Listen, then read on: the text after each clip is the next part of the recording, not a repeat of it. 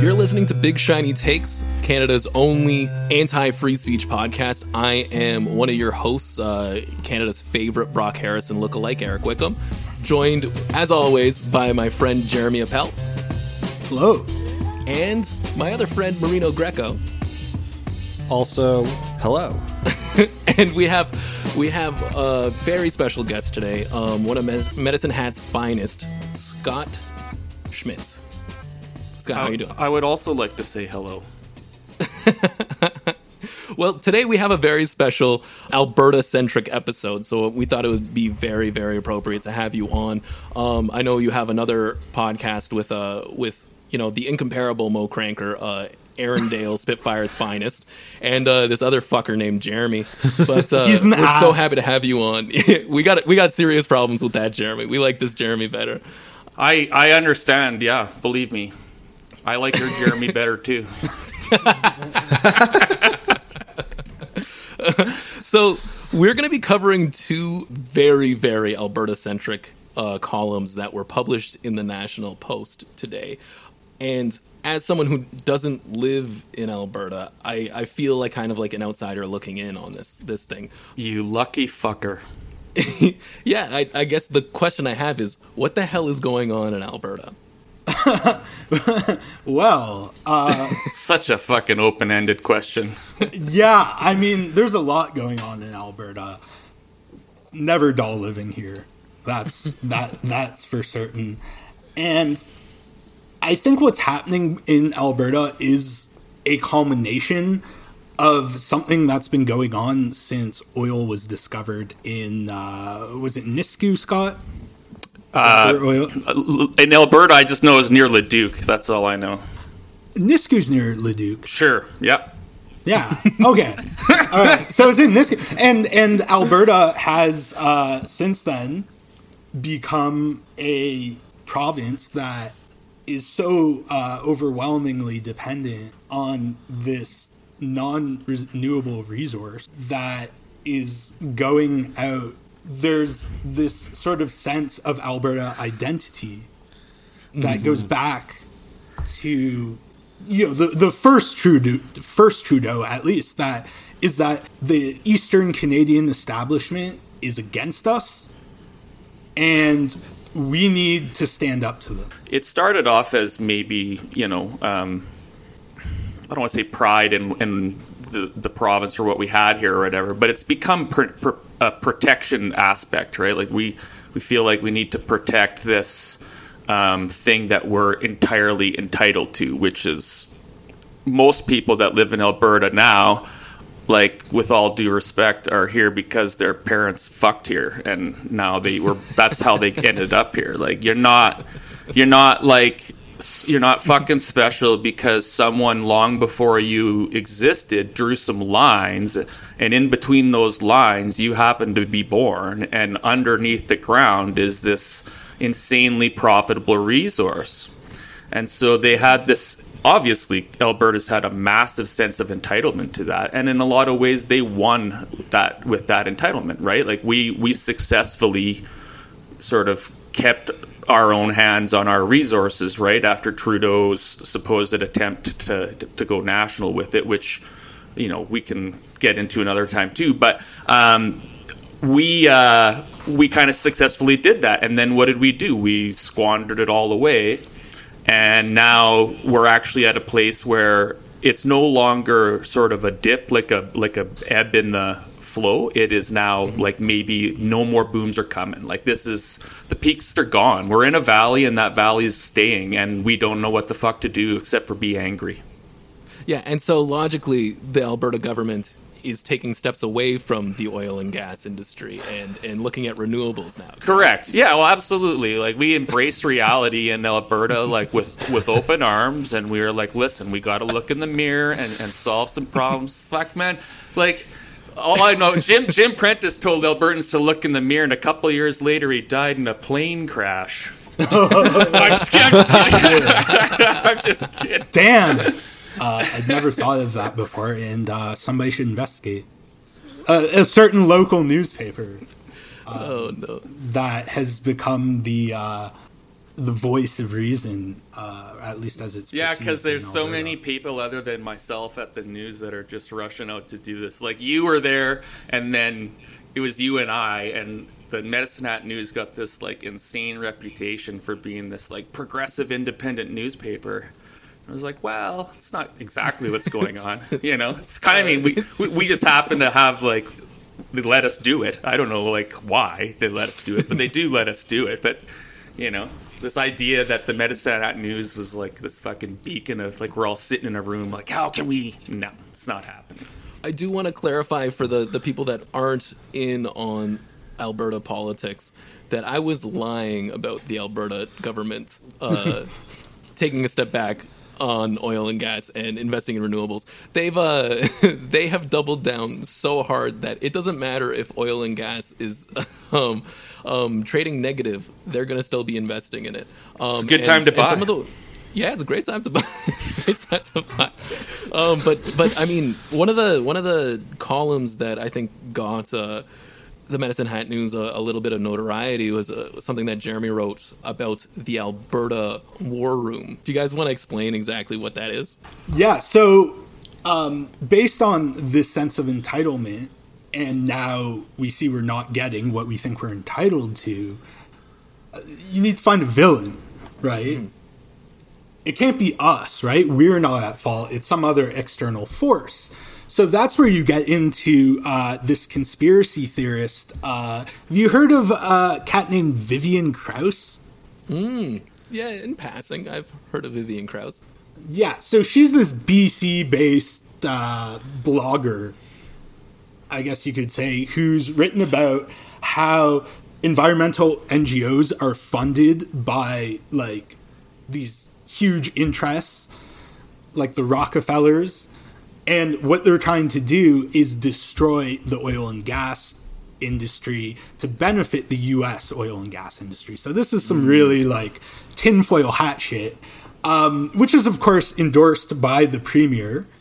I think now there are some efforts to distance themselves from her.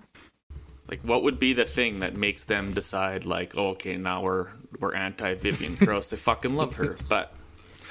The war room is like, how do you explain what that is? That's what I don't understand. Like, I was laughing when he asked. Yeah, like, there's no explanation for something of this nature. So based on this these blog posts, Jason Kenney started touting her as a great researcher that we all need to look into, in that if he's premier, he's going to do two things. He's going to launch an inquiry into this foreign-funded attack on environmentalists, which keeps getting extended past its deadline. And they recently changed its mandate not to see what foreign interests are trying to keep Alberta's oil and gas industry down through environmentalists, but whether they're actually doing that. Oh, just a minor change. Yeah. So that's great. But he also announced a war room to combat misinformation about our ethical oil that is dirtier than, like, everyone else's. Yeah. But it's not coming from Saudi Arabia. Yeah. And so they announced it, and once the war room, like, was established, I mean, it immediately became the laughingstock of the country. Certainly of Alberta. I would imagine, though, that the war room stuff, like their plagiarized logo and posing as reporters. Scott, we can't hear you.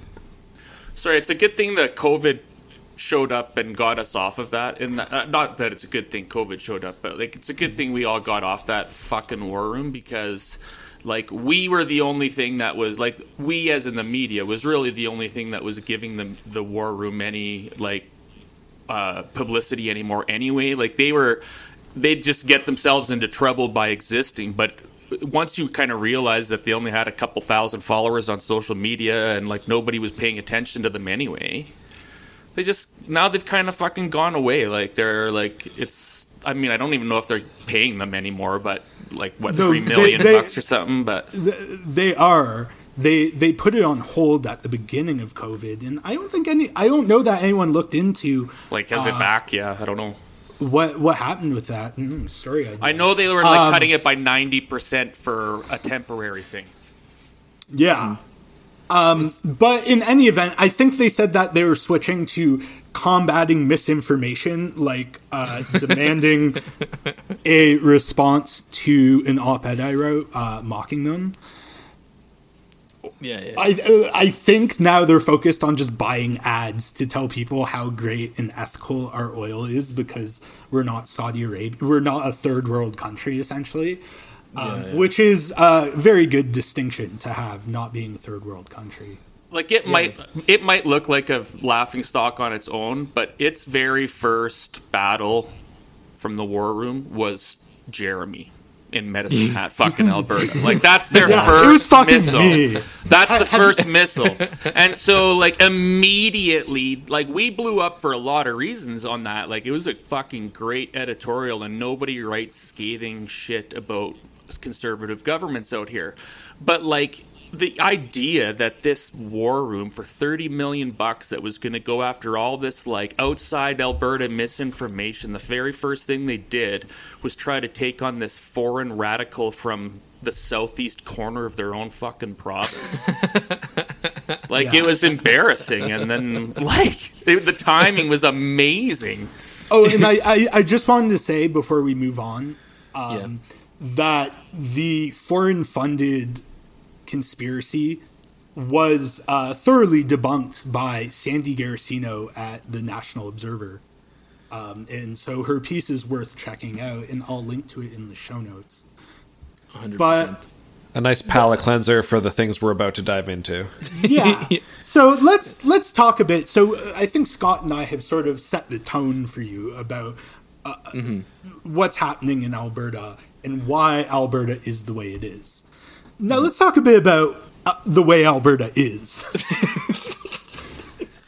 So exciting. So have you guys heard of a little movement called Wexit? Yeah, it's like Brexit, which we all know stands for British exit, which is Britain leaving the European Union. But Wexit would be Alberta and any other province dumb enough to join them leaving the Dominion of Canada. Correct?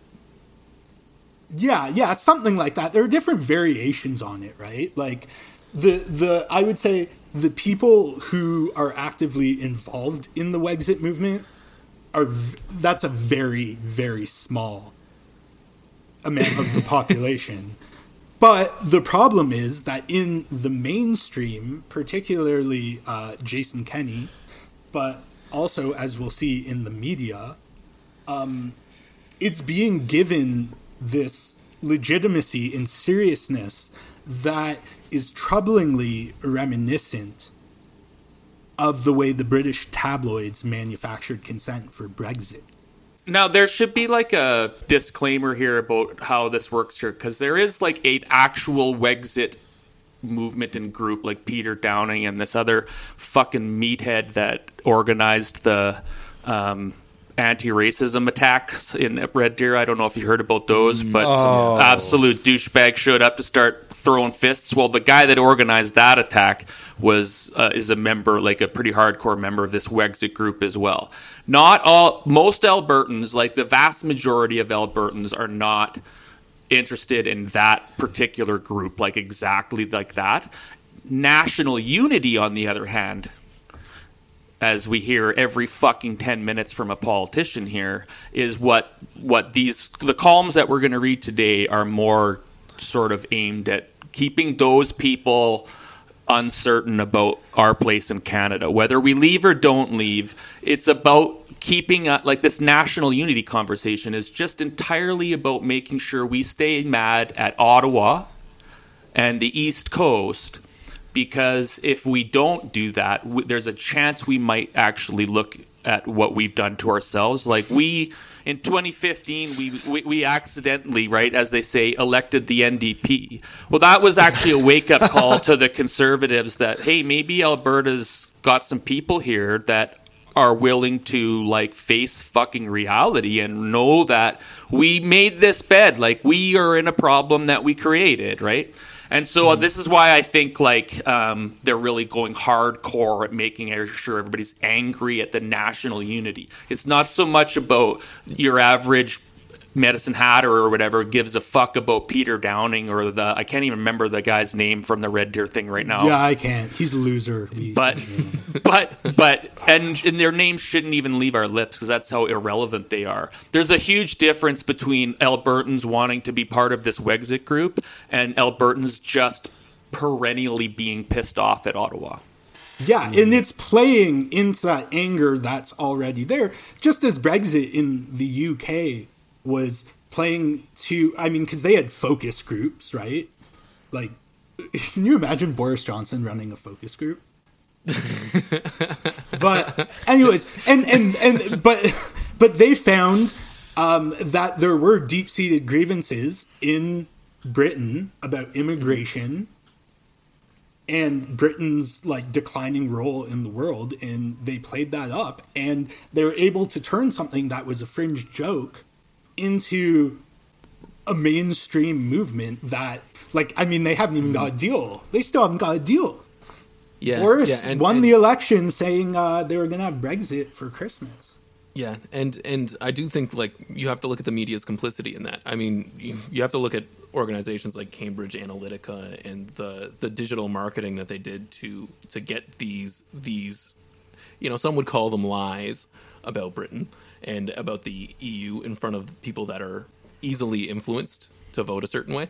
But I think the tabloids giving the idea of Brexit credence paved the way for it to happen. So I mean, these columns showing up in a national paper, it's not a good feeling. They are pretty funny though. So did you guys want to read one of them? Well, yeah, I'm not going to read them, but I just want to say off the bat that there's this new book coming out called Moment of Truth: How to Think About Alberta's Future, and it's a collection of essays by, you know, these fourth-rate propagandists. Jack Mintz is one of the contributors, who you may know as the only economist who's ever existed, according to conservatives. And yeah, a bunch of nobodies, but they're giving space in a national newspaper to try and explain to the rest of Canada how Alberta is being persecuted. And as the United Conservative government here and the Federal Conservatives Alberta caucus does, say people may want to separate if you don't join us in doubling down on a sundowning industry. Okay, so which one do we want to tackle first? I think Jeremy's discussion about that Moment of Truth book, we should start with this one by Ted Morton, which is actually excerpt from that book. And they both are. They both are? Oh yeah, but let's do the Ted Morton one first anyway, because it actually talks about the why this guy thinks Ottawa and Edmonton don't. Well, you know, French people apparently. I don't read the column. Yeah, no, this is. I couldn't hold my wad there. The entire idea behind this piece, I feel like, is we're just different people. These lines that we drew in this patch of dirt make us different. So why bother? We're not going to learn French. Fuck off. Yeah. Man, what are you kidding? So, I'll take us in. This is by Ted Morton, and it's in the National Post. It's called The Great Divide Between Edmonton and Ottawa. The distance between Alberta and Ottawa is not just geographic. Here's a little secondary deck. My God, these National Post articles just have so many lead-ups and subheads. Alberta wants a fair deal from Canada, but it can't seem to get one. Should it build a firewall? Stop trying? Separate? This is one of a series of opinion pieces adapted from the new book, Moment of Truth: How to Think About Alberta's Future, in which some of Canada's most respected thinkers on the subject debate what the best next steps are for Alberta. and for Canada. Canada's most respected thinkers. Yeah, there's a lot in that italicized kicker. I mean, the way that they're like, build a firewall, stop trying, buy a boat, separate, like as like the last thing, you know, like it's just like they're just throwing ideas at the wall. Like, which one do they really want you to focus on? And then also the first sentence, Alberta wants a fair deal from Canada. What does a fair deal look like to these people? Well, it's funny you should ask, because Jason Kenney created a fair deal panel to go around the country and ask Albertans what a fair deal means to them. And none other than our superstar MLA, Drew Barnes, a close friend of Scott's. We're pretty close, yeah. Yeah, sat on that panel. A lot of this fair deal stuff is about equalization, right? Like other provinces, equalization. We send all this money to Ottawa. Like, well, we pay more in taxes per person because we make a lot more money than other provinces, right? So the good news for Drew Barnes is if we keep doubling down on this fucking dying industry, we're going to be needing equalization transfers pretty fucking fast in Alberta. So don't worry about it, man. The deal's about to be pretty fair. That's amazing. Marina, you want to take us in now? So I think imaginary grievances is a great jumping off point as we dive in. So Ted starts. The distance between Alberta and Ottawa is not just geographic, it is also linguistic. An Albertan visiting the national capital quickly discovers that the locals speak a different language. And if you ever get the opportunity to work in Ottawa, as I did in 2000, you discover that the gap between yourself and most of the civil servants is more than just geographic and linguistic. It's also ideological. And it's one more example of how that was a minor annoyance 30 years ago. Today, it is yet another barrier for Albertan and Western Canadian concerns to get a fair hearing. I appreciate how upfront he is about the fact that they're just recycling 30-year-old grievances and just repackaging them for the modern era. That is refreshing, in my view. What do you think, Scott? It hits all the talking points that like you would expect it to hit in like the opening paragraph. It's like it's like barfed up nonsense, but I just love that he fucking went there 20 years ago and was like just basically intimidated by all these French-speaking fucking like elites or something. Like, nobody wanted to talk about my tractor. Like, I don't understand. The only Edmonton Oilers fan in Ottawa. Right? I need to get out of here. Unbelievable. Yeah. You mean it's not like exactly like where I'm from? What the fuck? So he goes on. When former Prime Minister Pierre Trudeau introduced official bilingualism in the civil service, it was sold as a language proficiency test. In practice, it has meant much more. As Trudeau's biographer Richard Gwynn observed in 1981, just the freshest takes, bilingualism in truth was nothing less than a social revolution. But no, there's some ellipses here. Oh boy. No one in authority in Ottawa in the late 1960s, let on that massive change was about to happen. Gwynn understood that bilingualism was not just about language, but an ideology and a new mission statement for the federal government. If Gwynn understood that, why wouldn't he quote that? I was just going to say, like, if Gwynn understood that bilingualism was not just about language, but an ideology and a new mission statement for the federal government, why wouldn't he use quote that didn't have 3 ellipses in it to illustrate that in that column? Yeah, that many ellipses, like I get 1 or 2, but when you have 3 or more ellipses, that's very soft. Yeah. I'll have to do some research on that later. Yeah, I want to find this book and see what it actually says. Its immediate effect has been to benefit the 16% of Canadians who are bilingual, 2/3 of them francophones and nearly all from central Canada. Because we know bilingualism doesn't encompass 2 languages, some of which only speak one of the languages. There's just he's just focusing on this 16% of Canadians who are bilingual. I found that funny.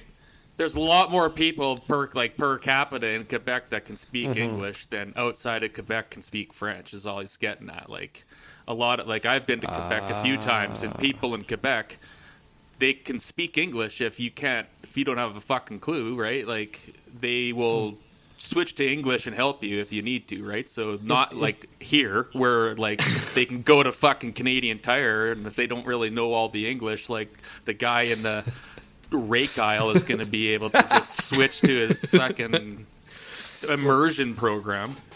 Like, if you go to Montreal and you're not totally 100% solid on your French, people will just cut you off and start speaking to you in English. I mean, I walked into Schwartz's, which is like the deli that like every tourist has to go to. Oh, I'm very familiar with Schwartz's. Oh, it's so good. It So was, good. yeah, Shout out of to course I Schwartz's. went there. It's like going to Jerusalem Yeah. for Jewish It's people. exactly the same. Yeah. Yeah. I would say it's about the exact same thing. But I didn't even say anything. I just opened the door, and I guess I looked English speaking enough that the guy went, "Hey, what can I get you?" Je m'appelle Brock. Je m'appelle Brock. Comment ça va? Est-ce que je peux aller aux toilettes? Like, I feel like Schwartz's, though, is such a like tourist destination that obviously they're going to speak to all their guests in English. But yeah, I did find that in Montreal, especially because they have 2 English universities. There are a lot of people in government offices. There are a lot of people there who speak English better than a lot of Albertans do. That's for sure. Indeed, Canada has the most centralized civil service of all the English-speaking democracies. Over 40% live in or near Ottawa. I don't even know what that fucking means, dude. We have more people that are civil servants that live near Ottawa than other countries. Yeah, why can't they like Fewer civil servants in Australia live near Ottawa. It's bullshit. what Over 40% of them live in or near Ottawa. 45 years ago, before official bilingualism, it was only about 25%. Is this he's blaming the centralization of our civil service on bilingualism? Is that He's what that? he's 100% saying that because bilingualism was required to be a civil servant, fewer people from the West ended up being civil servants because we were too goddamn lazy to learn French. That's what he's fucking saying. Like, that's what he's saying in this whole article, is that, like, it's unfair that you should have to be able to speak both.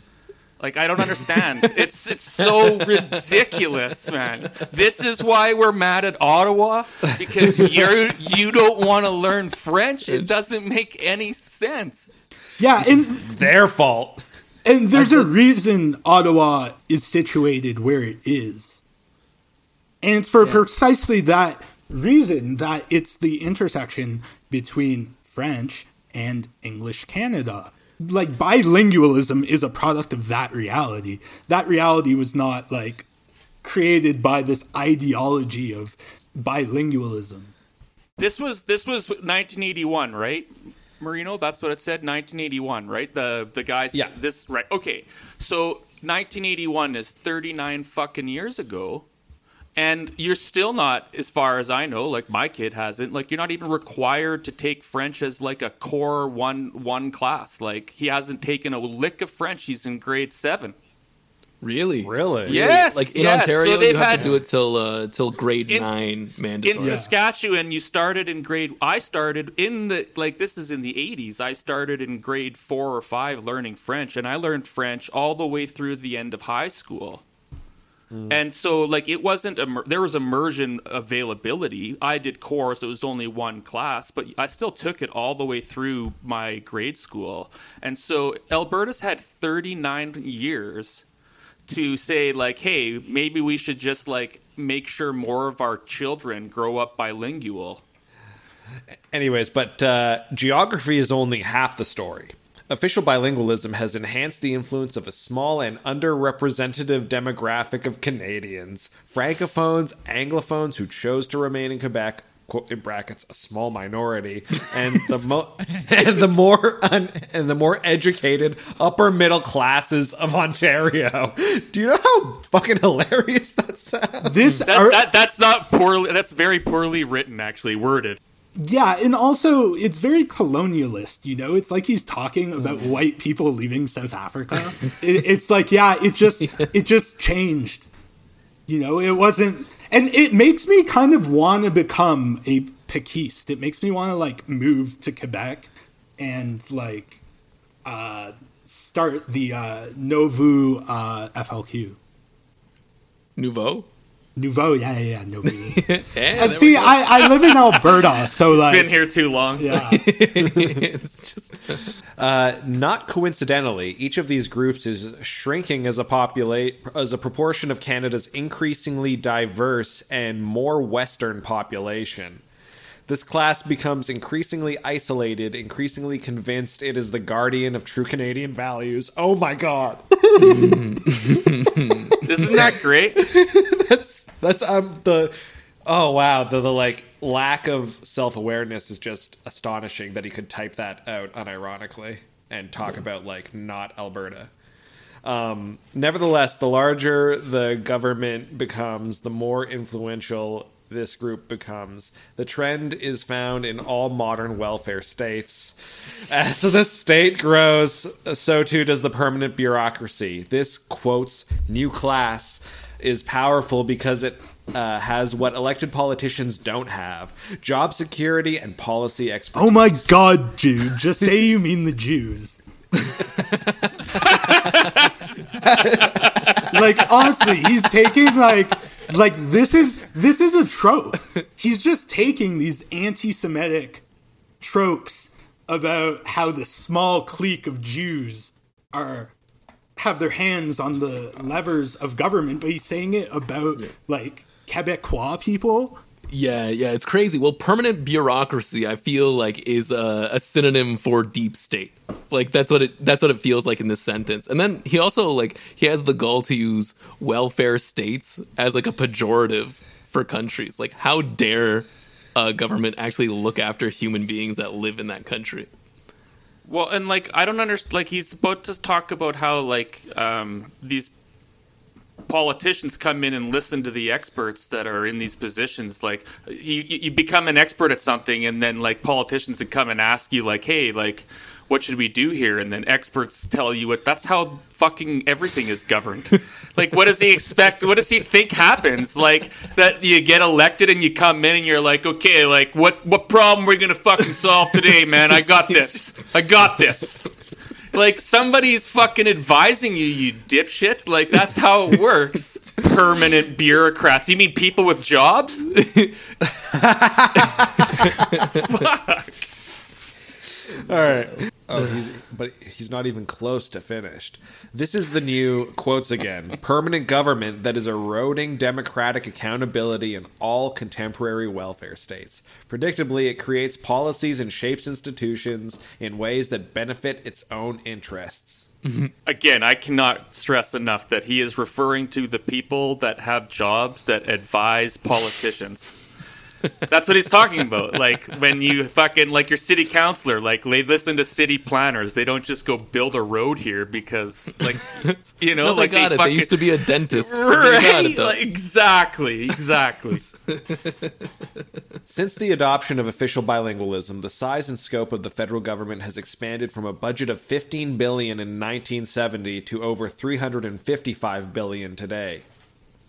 Man, we're not going to adjust that for inflation, though, just so you guys know. Like, it's clearly we're spending like 800,000 times more than we used to.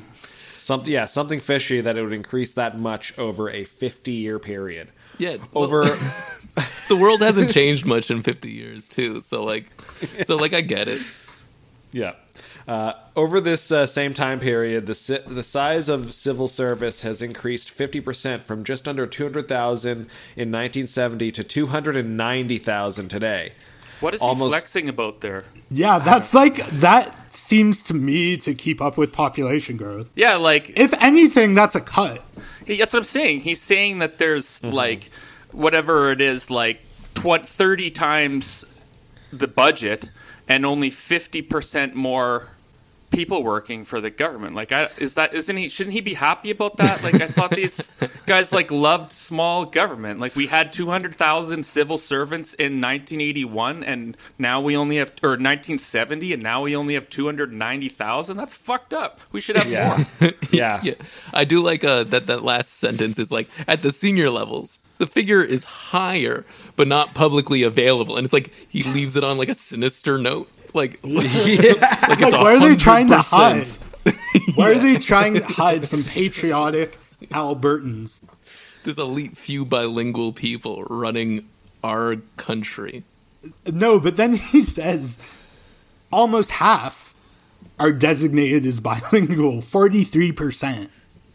Bro, you can download Duolingo. You can get a foot in the door there. It's not hard to become one of this exclusive elite. But he's saying on the one hand that this cabal of bilingual people control the civil service.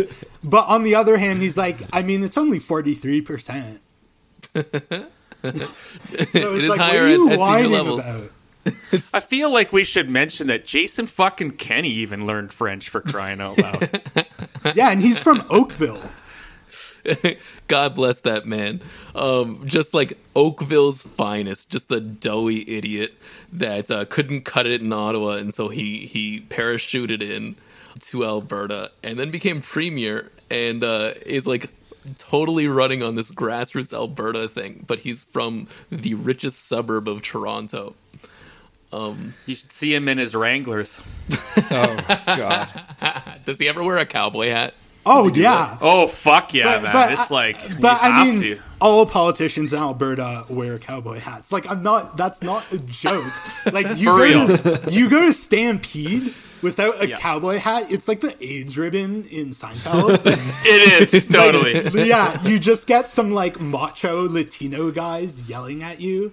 Who doesn't want to wear the ribbon? Yeah, except they're, like, white, like, middle-aged men who support Wexit. Who the fuck's not wearing this hat? The horses won't respect you, and if you don't have that hat, Can you imagine if Rachel Notley went to Stampede without a hat? or like wearing like a fedora or something. Like, she would be assassinated. Yeah, Like, that would have been like the straw that broke the camel's back. If I ever be like, if the world ever changes a lot and I become a politician and I like win a seat in Alberta somewhere, I'll wear a fucking cowboy hat to Stampede, but I'm gonna wear like fishnets and like paint my nails. And fuck, it's gonna be awkward as fuck for a lot of people. it's like on one hand bad, on the other hand cowboy hat. So Yeah, that's right. I wore the hat. But bilingualism is more than just proficiency in French and geography. It entrenches the belief that a central priority of the federal government is to preempt the separatist threat by giving Quebecers a disproportionate presence and influence in the national government. Francophone civil servants are the immediate beneficiaries of this policy. Anglophone civil servants who manage to survive the government's multilingual bilingualism training program emerge with this deeply entrenched belief. Survive? Holy shit, dude. Yeah, this is Multi-year bilingualism. Yeah, this is like Anglophone genocide. yeah, I was gonna say that. Do they not have Bilingualism is genocide. Do they not have access to like Rosetta Stone or some shit? Like, what do they mean multi-year bilingualism training program? Like, what does that even mean? Is that like a French class? Is that what he's talking about? I think so. Yeah. Wow. It's a violence. It was an official re-education program to make government bureaucrats think that bilingualism was actually good, even though it's affecting Alberta for some reason. Oh, I see. It's a brainwashing program for civil servants. Yes. I got it. Yeah. Yeah, they even do the like Ludvico method from A Clockwork Orange. They like strap them to a gurney and like force them to just watch French words like fly, Just pop bon up on the cop, screen. bad cop on TV the entire time, just flashing. Yeah, just like, and you hey, we're can't- kind of different, but it's the same. It's just on a loop until you understand French. Like no subtitles. That is like Wexit hell. Anyways, we're almost done this turd salad. So, as a result, this bureaucracy's advice to cabinet ministers, as well as administrative decisions, are made through an ideological lens that prioritizes national unity, and national unity is understood as keeping Quebecers happy.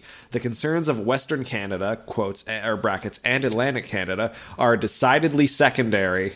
As Donald Savoy observes, the votes for winning power in Ottawa are in Ontario and Quebec. The senior bureaucracy straddles the Ontario-Quebec border, and the national media speak from these two provinces. In other words, official bilingualism was never just about language. It was and is about the ideology of a Quebec-centric national unity that is, and its promotion by a powerful and permanent bureaucracy.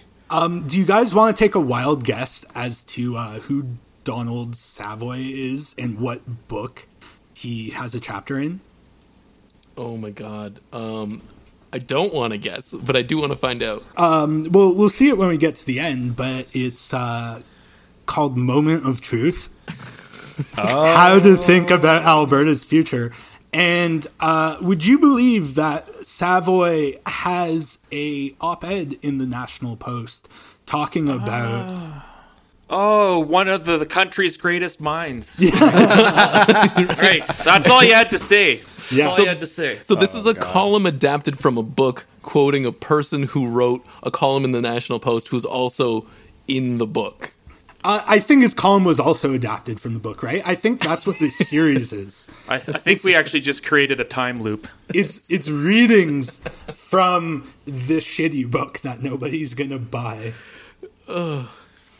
I love the National Post because even when they like are openly shills, they can't make money. Like their moment of truth is going to be the first quarter sales. Marino, you want to polish this turd off? Oh yeah.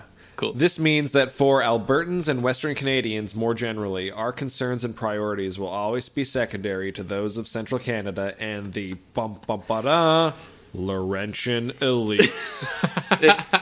Good on him. Good on Ted for waiting until near the end of the column to use that term. I'm disappointed it didn't have triple parentheses around it, but I'll allow it. Since this is not going to change anytime soon, I have become a strong advocate for reforms that will increase Albertans' ability to be a self-governing, by taking over programs that are currently administered by Ottawa, policing, pensions, and tax collection. So I'm encouraged by the Fair Deal panel's report and Alberta Premier Jason Kenney's response to develop these options over the next several years. At this point in Alberta's history, they are our best choice. Decisions made in Edmonton may not always be right, but at least they will be made by the people who speak the same language, live in our neighborhoods, share our concerns, and will have to live with the consequences of their decisions. What politician ever lives with the consequences of their decisions? Also, Jason Kenney from Oakville, grew up in Saskatchewan, lives in Alberta because his job is here. Yeah. It's just like, but also like, again, this piece is full of these like wildly unself-aware assertions that Canada needs to buckle up and take responsibility for itself, but not Alberta, right? Because we've done that. We're fed up with taking responsibility for our actions, even though we haven't. Ever. Yeah. At least, it's certainly not since I've lived here, but I... In my lifetime, I have watched Alberta go from demanding more support from Ottawa to giving less support to Ottawa, back to demanding support from Ottawa.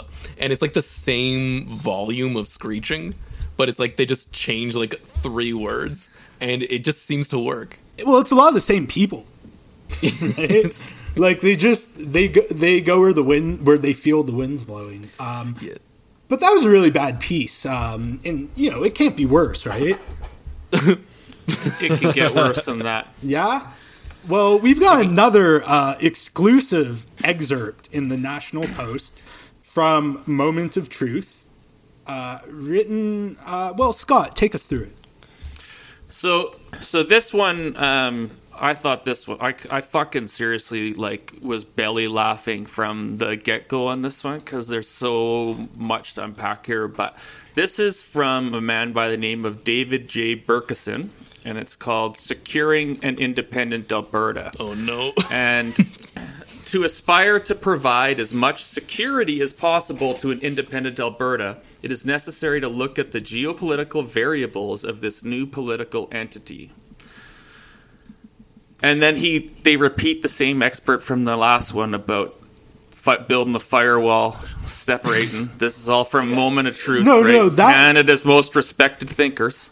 Yeah, that they have that above all the selections in this series. Well, of course, yes. This is this book we're trying to sell copies of to our scared boomer readers. Yeah, and believe me, to the listeners today, we're only reading you two. So if you like the really well written, well pointed out things here, go buy that book by all means. It's called Moment of Truth.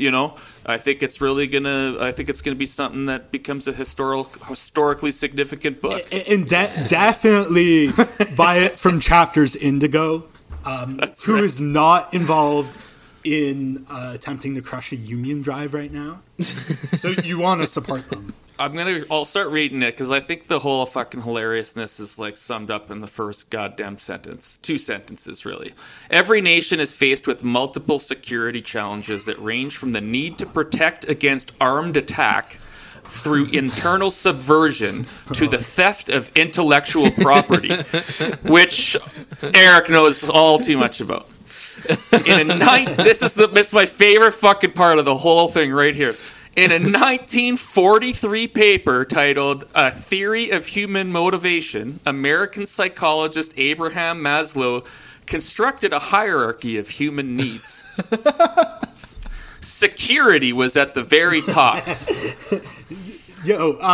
Friend of the show and mayor of Medicine Hat, Ted Clugston, loves to talk about Maslow's hierarchy for whatever reason. Every time I've seen him speak, he's like, well, as in Maslow's hierarchy,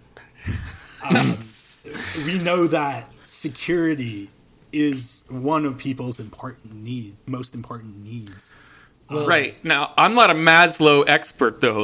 I assumed security meant, I have what I need. I have a roof and, loved ones. And, I have the secure feeling of knowing that each day I have what I need. That's the security Maslow was talking about. I'm pretty sure, right? You should ask our friend Ted, because he seems to know a lot about that, and he did give you the middle finger once in public. So why? Wait, why? He gave me and my wife the finger. Well, it's probably more to me, but I was eating dinner with my wife, and the mayor very drunkenly on a Thursday night at 6:30 gave me the finger through a window at a restaurant. He doesn't like me. I don't know what to say. I'm not. My fans are outside of Medicine Hat. You know what I mean? When I started writing and doing what I'm doing, I knew that the one place I'd get the least amount of love was in my own city. And so when the mayor of that city spends 2 hours getting fucking wasted, stewing about you, and then his big maneuver is to shake his finger at you. Did he knock on the window? The best part was he walked past the window and he shook his finger at us as he was walking by, mouthing the words no, no, no, no, no. And then he walked 30 feet away to the car that he was getting into, and he was like, no, I'm not done. And he walked all the way back and turned and looked at me through the window and gave me the sideways middle finger and shook it with this angry face at me, and then fucking walked away and got in this car. And I'm not kidding, it was Thursday at 6:30 at night, and this is he was for sure trashed, and I can say that because there's no way that he wants anyone to think that he would have done this sober. Yeah, no, he acts like that generally. And listeners, Google Ted Clugston DUI to he likes find out more about him. He's not a great guy, but We don't have to. But when he gave me the finger. When he was talking The sideways about, finger. when I've heard him talk about Maslow's hierarchy of needs in security, it's been in the context of housing, because Medicine Hat does have a decent housing program that he loves to take full credit for and say Medicine Hat has no homeless people, which we do. Right, so that's a great way to say that the Medicine Hat mayor, who gave me a drunken middle finger, understands Maslow's hierarchy of needs better than David Berkison believes that when Maslow wrote about security, he was talking about armed attack. So, anyway, put simply, nothing that we humans do, aspire to, enjoy, or utilize is possible unless we enjoy security. Security tops every other human need. That would be no less true for an independent Alberta than it would be for Canada as a whole, or the United States, or any country. Lesser countries. Right? To aspire to provide as much security as possible for the people of Alberta, or Alberta and Saskatchewan if Saskatchewan decides to secede, it is necessary to look at the geopolitical variables of this new political identity. Yeah, that's another thing about Wexit, as I hinted at earlier. They don't even know what they want. Like, it depends who you ask. And that's why, aside from the overlap, it's comparable to QAnon, right? Because some of them want Alberta to be independent on its own. Others think Saskatchewan will join us. Some think the BC, like, I've seen Wexit maps that interior include BC except for the lower mainland in the island. And Peter Downing, who we talked about earlier, the founder of the Wexit movement, has recently said that no, he wants Alberta to be part of the States. That was the plan all along. Absolutely. So now this is where it gets very typical Albertan, because, and not that Canada wouldn't be an ally, but this guy is very positive that, like, we're going to separate from Canada and then their military are going to hook us up. Just remember that. Oh yeah, there's a local reference in here. Alberta and Saskatchewan will continue to exist in a friendly North American environment. Invasion from northeast, south, or west is unthinkable. You're right, but what the? Invasion from the northeast, south, or west is unthinkable. The ties of commerce, trade, investment, etc. that now bind most North American centers to other North American centers will continue to exist. The new political entity will be a liberal democracy with strong capitalist instincts. Thus, it will not need more than a small token military. Oh, fuck, that's You're funny. giving away your hand. Like, if you say your military is token... Here's our military. It's more decorative than anything else. It's like a mantelpiece. We will not need more than a small token military with a limited expeditionary capability, more to show solidarity with its Canadian and American neighbors than any other factor. Because that's all we could do. It's like, hey, do you want to take our 9 guys with you on that fucking mission you're doing?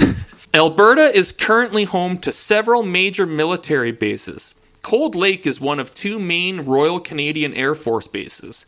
Edmonton is home to an entire brigade group.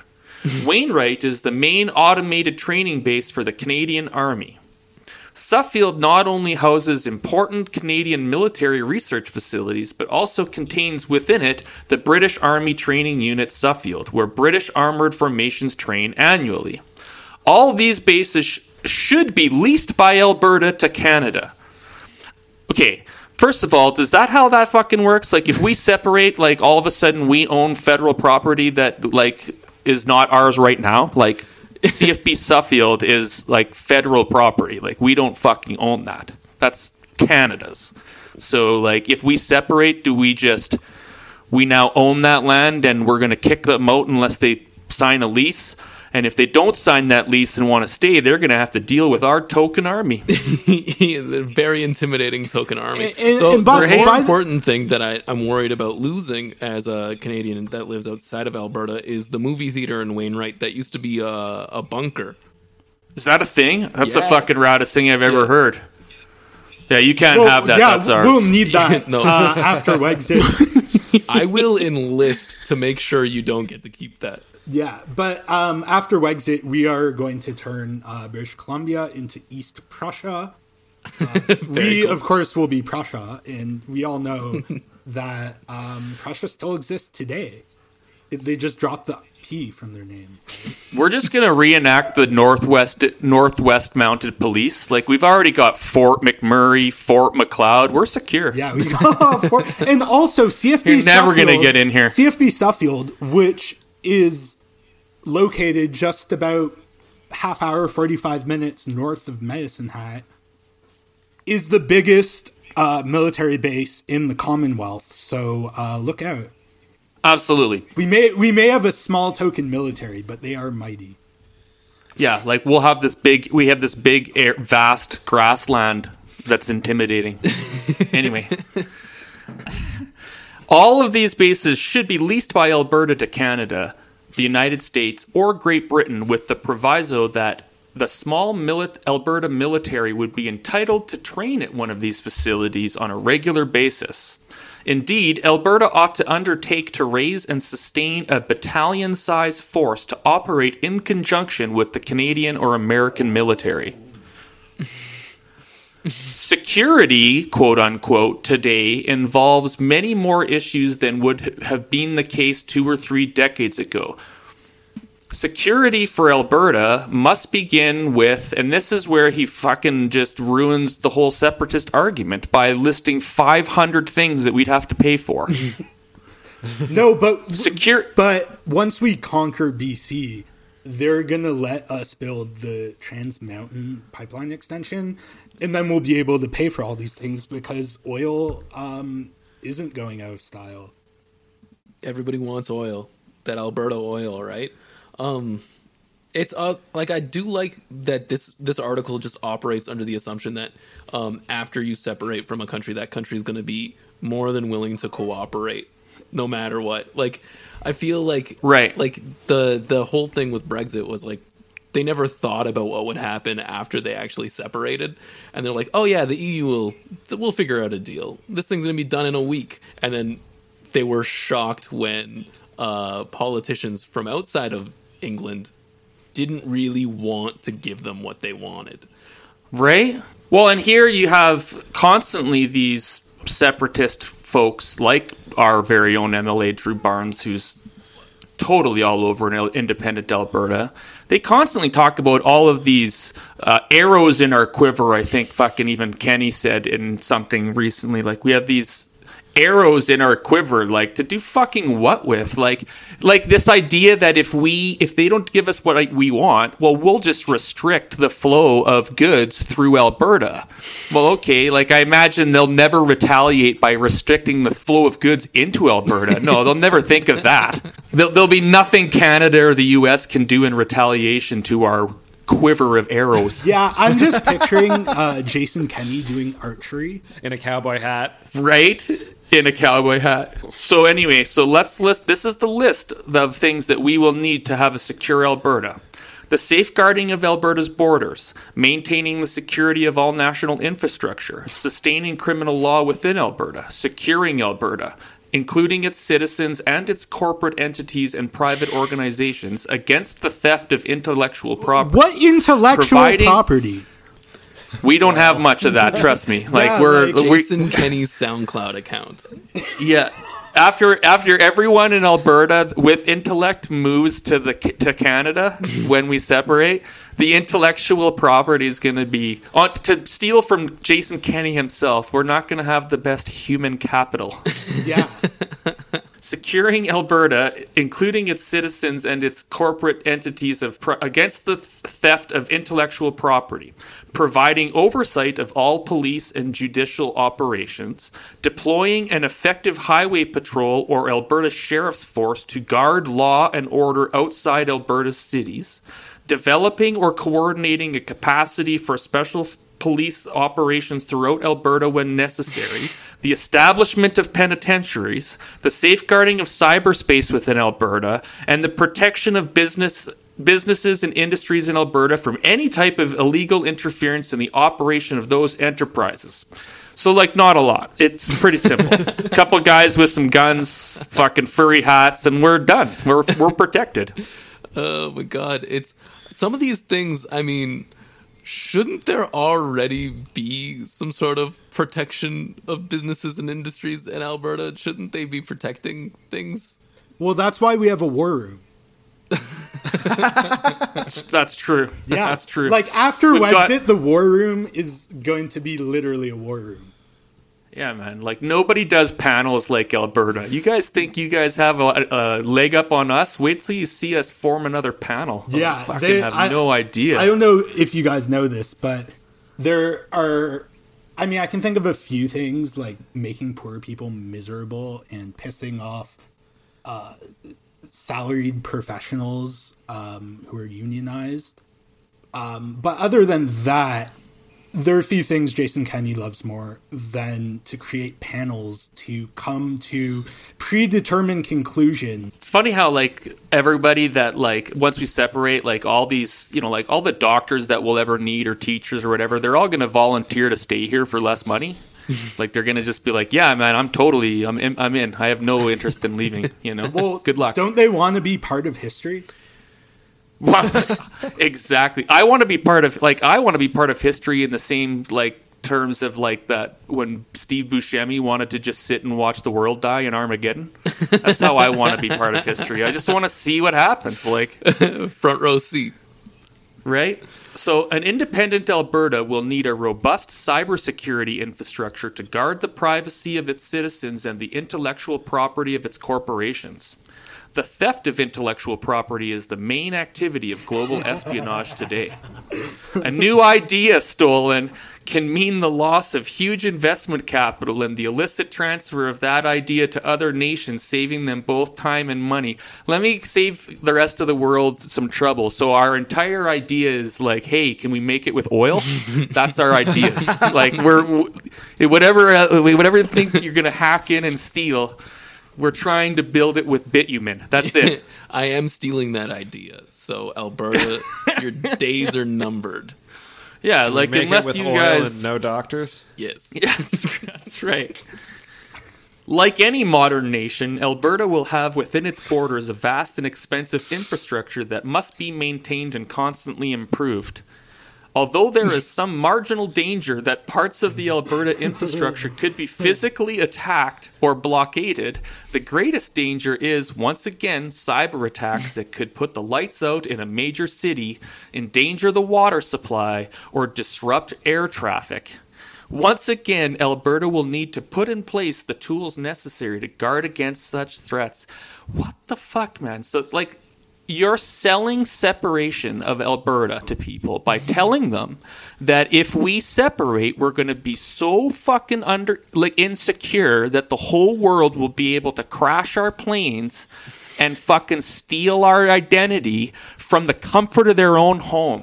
That's what this entire article is saying. But hey, we should do it anyway. Once again, Alberta will need to put in place the tools necessary to guard against such threats. We have seen the impact of pandemic across the globe. Such pandemics are not frequent, but they produce immense social, psychological, and economic damage.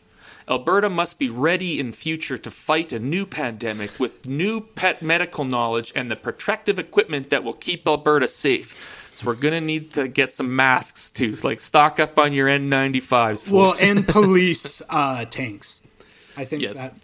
More tanks than It's okay. masks. Like, I think we've got a contract with Old Navy to handle our protective equipment, so we're good. That's not a joke, by the way. That is not a bit. That's actually for real. They are. The economy of Alberta must be safeguarded from actors who would penetrate it with malevolent intent through buyouts, mergers, or acquisitions of major Alberta corporations, such that the administration of those companies is not changed from the pursuit of profit in a free market to the pursuit of a foreign political agenda. That's a sentence for you. Whoa. Yeah, a lot going on there. So this kind of, it sounds like they're trying to build a socialist utopia in the middle of Alberta. Left Wexit. Left Wexit is amazing. I mean, I've never seen someone from Alberta question the validity of free market. I feel like that's got a better chance of being more like the last time we heard about National Socialism than it is about the socialism you guys we would think about. So I would be careful on like which direction we end up going there. I don't want to say anything and get myself canceled, but yeah, no, I think that's a very fair assertion to make. I'm shocked at a hardcore Alberta stan just like hitting the free market like that. I can't believe they would question the validity of it. Well, no, like we just have to be able to still participate and have the flow of the profit. We need to be able to have the free market flowing throughout Alberta, but we also need to make sure that Albertans take care of each other as long as they speak the same language. I think. Not to like overlap the two pieces, but they were from the same book, so I mean, yeah, it's like a dog's breakfast of just terrible ideas. Hey man, like everyone should have everything they need as long as you're white and are already from here. And finally, Alberta will have to guard against the penetration of Alberta by malevolent foreign entities that would take over broadcasting and news corporations in order to propagandize within Alberta. Sort of like, I think what he's saying is he doesn't want to see what happened to Post Media happen in Alberta. Is that correct? Yeah, it's really... I give full props to National Post comment editor Matt Gurney for allowing this type of harsh criticism of Post Media in the pages of the National Post. I think full credit, because that's what that is, right? That's not. No, they're very adamant here. You cannot have foreign entities influence our news organizations. Post Media said that. Moving on. None of these measures is This is where he he just basically says we can't do it in the last sentence. None of these measures is impossible or even particularly difficult, but with a population base of 4.3 to 5.5 million people, if Saskatchewan joins, they will be very expensive.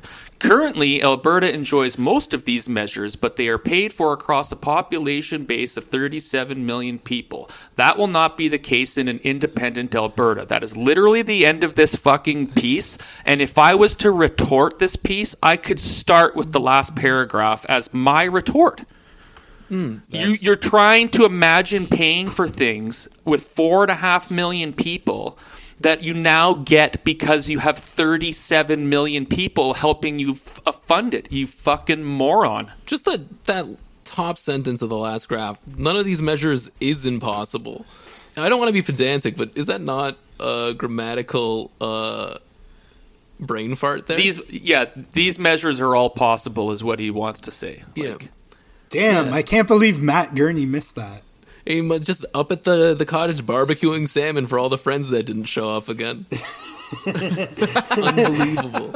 No, Scott, you should pitch a rebuttal to these pieces to Gurney. Tell him we sent you. And you guys are big. He's a big fan of the show, I take it. He replies to us on Twitter. Yeah, he declined our request for a guest spot. Like Terry Glavin kind of replies or whatever. Like he actually, because our most recent, like our last episode, is about him, and we tagged him on Twitter, and he didn't respond. And then our guest Abdul tagged him in his quote tweet of it, and no response because he's a coward. Yeah. So before I get it out of my head, like I want to say about this piece, because the thing that was killing me about this piece as I was reading it is like, it's supposed to be a reasons why we should separate.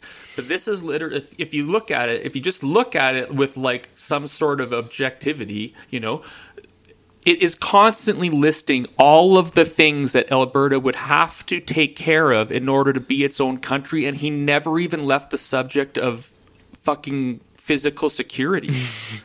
Like, that's literally just physical security. We haven't even talked about all of the other things that are provided for us by being a province in Canada that we would have to provide for ourselves that don't have nothing to do with our small token military. Well, after Wexit, we will all be soldier peasants.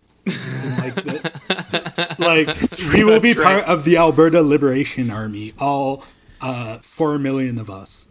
Yes. Yeah, we won't need things like education or arts. No, man. Dude, you learn everything you need to know in the people's struggle. All right. Did any of you feel particularly strongly about one of these columns being the more damaging one to our national discourse or provincial discourse?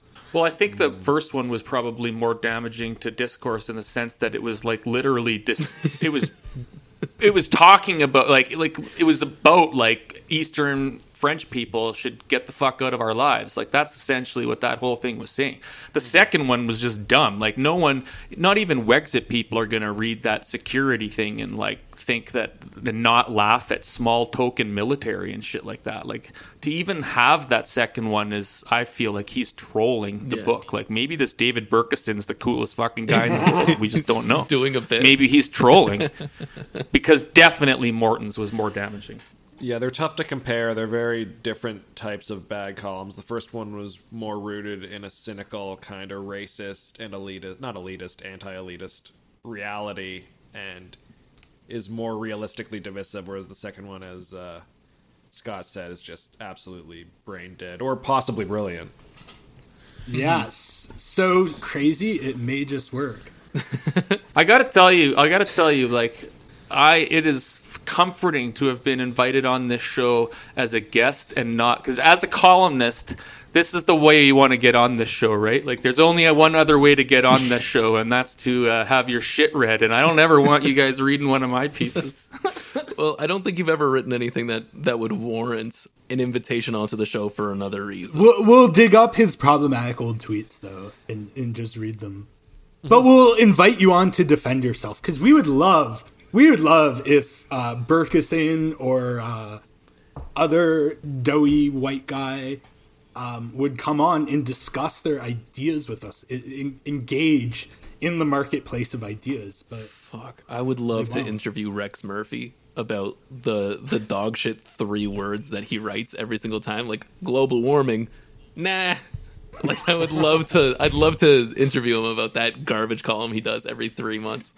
But yeah, I mean, Rick Bell would be the ultimate for me. Like, if I could just like get that guy in a room, like, he wouldn't know even what I look like probably, right? So if I could pretend to be somebody like a big fan or whatever, I would fucking love to sit at a booth in a pub and like just drink a few beer with that guy. Just get him like opening right up before I let him in on like who I am or how I think about him. Cause fuck, man. He used to follow me on Twitter. Suffice it to say, he no longer does. Yeah, he's fucking hilarious, man. There's nothing like, I mean, as an old guy, like, there's nothing like an old guy that like tries to relate to the young folks by saying things that young folks said like 20 years ago. Like, recently he ended a column with True Dat, and I fucking just died. Like, I thought it was the greatest thing I've ever seen. True Dat. And I was like, yep. Yeah. Rick, right on cue, Rick. Rick Bell, the Alberta people's champion. Alberta is treating us fairly. Not. Psych! Or I should say Ottawa. Canada, yeah, that's right. Yeah, you get the joke. Yeah. Yeah, like, you get Michael Cooper counting fucking words in the speech. Oh, yeah, you guys want to talk about that a bit? The throne speech and how there's nothing in it for Alberta. Jason Kenney is very disappointed. He had such high hopes for it because he's always had a great rapport with Justin Trudeau's. Never insulted his intellect or... Jason Kenney this is Jason Kenney. It's like, it's a nice country you guys got there. Shame if something happened to it. That's kind of how he is, Right, right? and Like he's like, oh no, I'm a patriot, totally. But hey, man, and I'm really excited about this throne speech. But if it doesn't say this, and this, all of you are going to have a problem with national unity. Yeah, and then it's like the Eric Andre meme, right? Where he shoots Hannibal, yeah. Yeah, he Right. and it's like, why would the federal government do this? Yeah. Who killed Canada? It's been wild watching as an outsider, and I'm sorry what's happening to your province right now between the medical professionals leaving in droves to the doubling and tripling down on a failing industry, to just like the outright shit takes that get published in Alberta media on a very consistent basis. I mean, that's kind of like a Canada-wide thing at this point, but I mean, there's just people like Lauren Gunter and Rick Bell and various other unnamed, I guess, trash can Dannies in there. There's like a special there's a special type of garbage pundit. Well, and the funny it's a great time to bring up because you guys wouldn't know, but Ryan Jesperson was a afternoon radio host on a global affiliate radio station in Edmonton, and it came out today that he was fired or let go or whatever. And he's actually more like centrist, tries to be really balanced, but he's been quite critical of the UCP, and he's quite critical of the far right, you know. And like it has happened at some of the national newspapers, Alberta has sort of had this interesting systematic removal of any of the journalists that may do critical work of the UCP. There was columnists for the Journal that had wrote a couple things after, like I had written and Jeremy had written, then a couple other things. Boom! Immediately, Guerin was the one. He was immediately reassigned. Yeah, well, and they also took out the managing editor of the Edmonton Journal, who, from my understanding, is very well respected, and I know from personal experience is a very good guy, Mark Ipe, and they sent him on some mystery assignment for Post Media, and I can only imagine what that was, but they took him out because he didn't want his paper to be a mouthpiece for these wealthy Toronto interests that are trying to stir up resentment in Alberta. And Graham Thompson too. He was another one that was Paula Simon, though, did get appointed to the Senate by Trudeau. Bought out. Well, she got appointed to the Senate by Trudeau, so like she kind of which apparently you're talking about Trudeau appointed Senator Paula Simons? Yeah, in former Edmonton Journal columnist.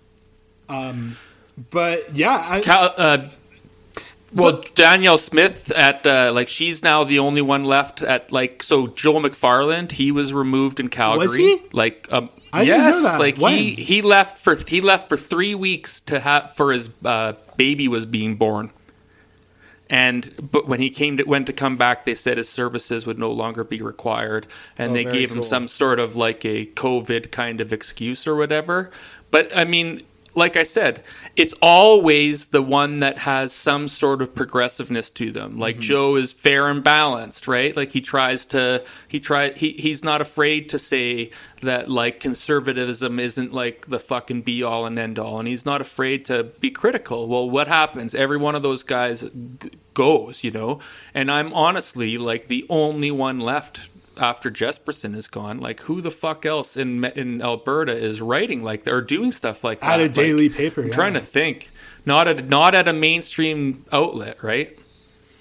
Like, Post Media owns fucking everything, and they're all American Republican shitheads at the top. Well, no kidding. Like, it becomes propaganda. Like, this is what this is about. Like, you don't have to have a Holocaust to have fascism. Like, and it fucking bothers me that people refuse. Like, we're not allowed to study the rise of Nazi Germany because, like, unless someone's threatening to kill people, like in genocide, then it's not the same thing. But you know what? Use of propaganda should be studied immensely because the Nazis were fucking killer at it. And one of the things they did was take over all of the national media and make sure every single media outlet was offering the same message.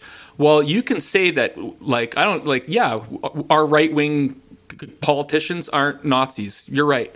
But they are fucking taking over the media and selling one message. Congratulations, you're not a Nazi. Yeah, right. But you're still using propaganda tactics to sell a shitbag message, and that is a fascist tactic. Yeah. The creeping fascism of just North America, or in North America, is like very observable, and it's I mean, it's worrisome for me because I'm not a fascist, but I'm sure there's fascists out there that are very happy with how things are going. So shout out to them. Yeah, shout out to it's your time. Shout out to Gavin McInnes, friend of the show, and all the fascist listeners to the pod. Yeah. All our fascist. I'm sure listeners. there's tons of those. Yeah, you never know. Like, I think, Scott, this was the perfect episode to have you on. I'm sorry it took 21 episodes to have you, but please come back. This has been great. Yeah. Thank you so much. Well, I appreciate it, and it's been good fun joking back and forth about how you guys have been such haters of free speech, because really, I've been trying to get on this show for months. I gave up, but no, it was awesome. I loved being here, and you're right. Alberta stuff is probably the right time to have me. So yeah. Now, is there anything good this week? Anyone write a column or?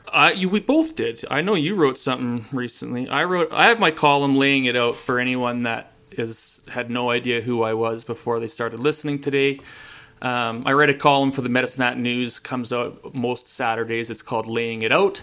It's just generally me and my soapbox. So if you like listening to somebody go after these conservative politicians a little bit, that's what I do. And I had one come out today that was some random thoughts about various things, from throwing speeches to racist rallies, these kinds of things. But yeah, maybe go check that out. Today being last week. September 26th. Yeah. Jeremy, did you read anything good the past week? I did read something good, and I also wrote something that I think is good. So it is good. Ricochet released today a piece about Maryam Haddad's weird disqualification from the Green Party race because she didn't endorse the BC Greens, which was widely that was assumed to be why she was kicked out, but there was no transparency or anything. She's back in the race. I actually just sent in my Green Party ballot today. She was my second choice. Number one being the man Dimitri Lascaris. But it's a good story called Anatomy of an Expulsion, 48 Hours in the Life of the Green Party by friend of the show, Ethan Cox. So that was quite good, and I'm going to link to it in the show notes. I also wrote a piece that sort of very Alberta-centric for a great publication called The Sprawl, which is based in Calgary, but they're sort of trying to do as much provincial stuff as they can. It's called The Education of Doug Schweitzer. And for listeners outside of Alberta, I would sort of compare Doug Schweitzer to Lindsey Graham in that, like, not minus the Lady G stuff. Essentially, in this analogy, Kenny is Trump, and Doug Schweitzer ran against him for the leadership. He attacked Kenny for being this, import from Ontario who's trying to bring the divisiveness of federal politics to Alberta, and how the Conservative Party needs to modernize and be unambiguously pro-LGBTQ, pro-woman, in terms of addressing the wage gap. He lost the leadership race, which, if you want to look into it, I talk about it in my story. There's a whole bunch of shenanigans there that he spoke out about quickly and briefly, and then he ran under the UCP banner as an MLA, was elected, appointed justice minister, and then became Kenny's just like most aggressive sycophant. So that's in The Sprawl. Check it out, listeners. Eric, Marino, do you guys read anything good? Write anything good?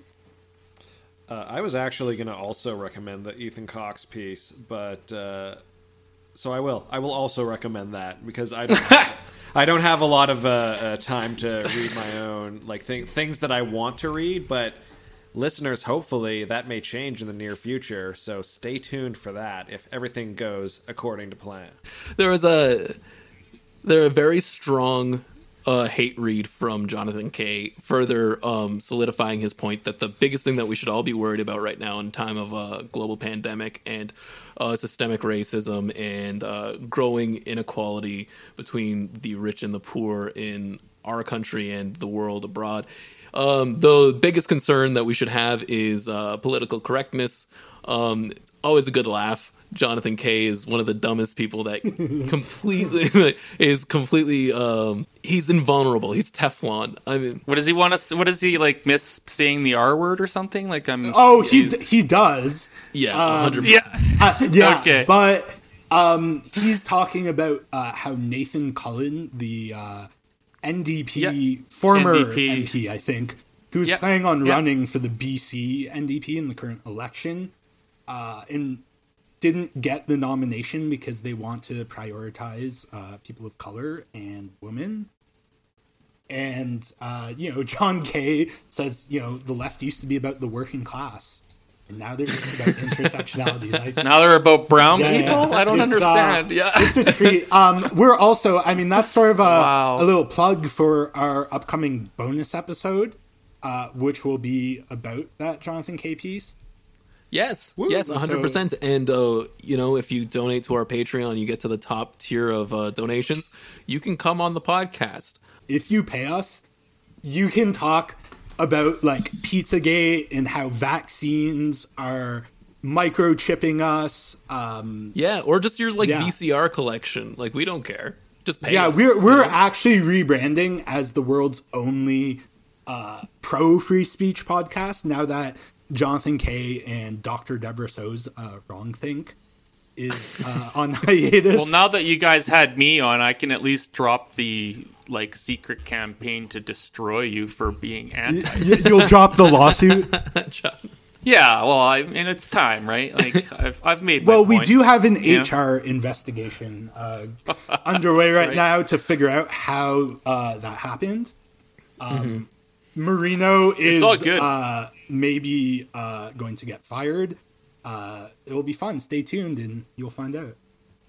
Very cool. All right, gentlemen. I will. I guess I'll talk to all of you soon. But Scott, thank you again for coming on the show. Thank you guys. I appreciate being here. It was a great time. Actually, enjoyed myself. Awesome. All right. Take care, guys. Bye. Bye.